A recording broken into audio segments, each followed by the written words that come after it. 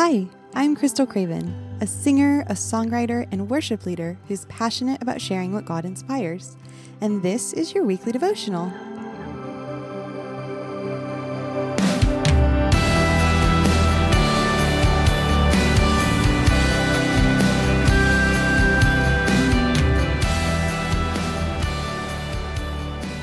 In India's history, there was a time in which their society was made up of castes, or social classes.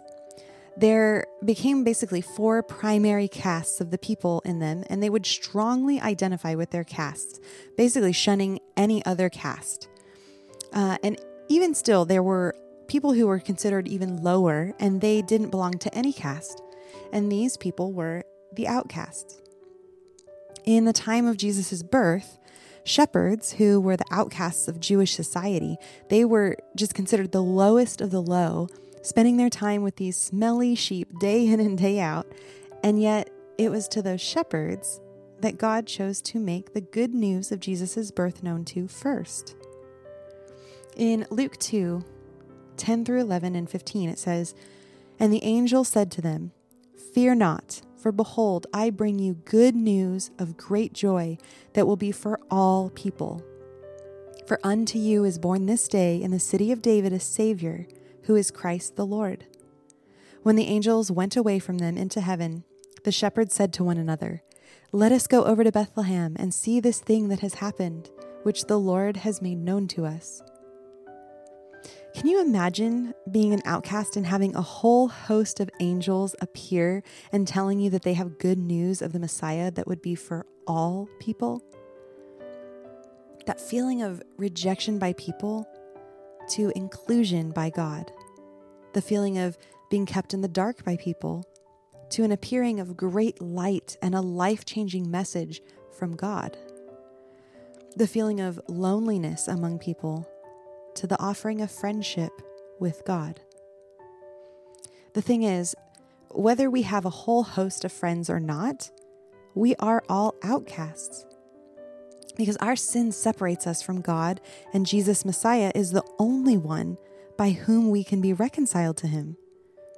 So it doesn't matter, actually, if you've even been a follower of Jesus for many years, because you still sin, and that sin separates you in your relationship with God. Regular confession, receiving his forgiveness, it's needed to maintain a close and intimate relationship with God. Now, not unto like repeated salvation over and over, because Jesus' work on the cross was enough. But in order to have that continual right standing relationship with him. And there's just in that found such true freedom, a clean conscience, and a refining and sanctifying work being done in your life. The shepherds heard that good news. They left everything and they walked to Jesus. They were so changed by the message that they heard enough to walk. How is your walk with God? Are you in right standing with him today? How long has it been since you confessed your sins to God, both the intentional and unintentional sins? Do you need to take time to confess and receive his forgiveness and walk in that refreshed and renewed way again? God longs for you to have a relationship that is kept pure from sin, and he is always ready and willing to give you the gift of forgiveness again and again and again, just when you confess your sins to him, because he is so faithful and just to forgive you. Further on in Luke 2, after the shepherds had come and seen Jesus, it says in verses 18 and 20 that they made known the saying that had been told to them concerning this child. And all who heard it wondered at what the shepherds told them. And the shepherds returned, glorifying God and praising God for all they had heard and seen, as it had been told them. Now, this may seem like a simple and natural response for the shepherds to just go tell everyone what they had heard and seen. I mean, it was a whole host of angels with a message from God after all. But this act by the shepherds really can be so convicting at times, because we have the gift of God's redemption of our souls. But think to yourself, when was the last time you told anyone about it. Based on the actions of people who perceive themselves to be outcast in any given society or culture, they tend to stay under the radar, not wanting to be in the spotlight or highlighting their lower standing of humility. But these shepherds were so changed by what they heard that regardless of what others would think of them, they went and shared it.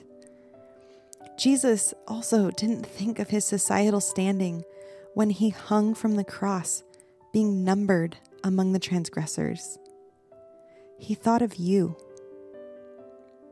So why then would we ever hide our faith, our testimony, our God?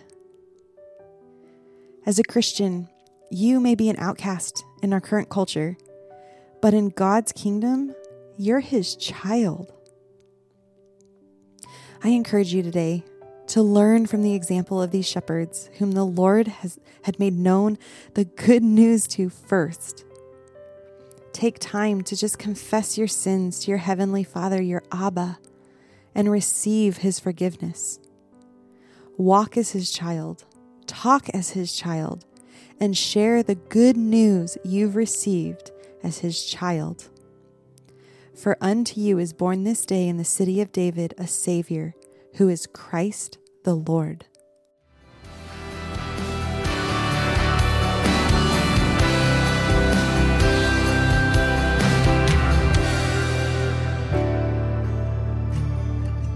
For blogs, written devotionals, and originally written songs, visit crystalcravenmusic.com, and that's Crystal with a K.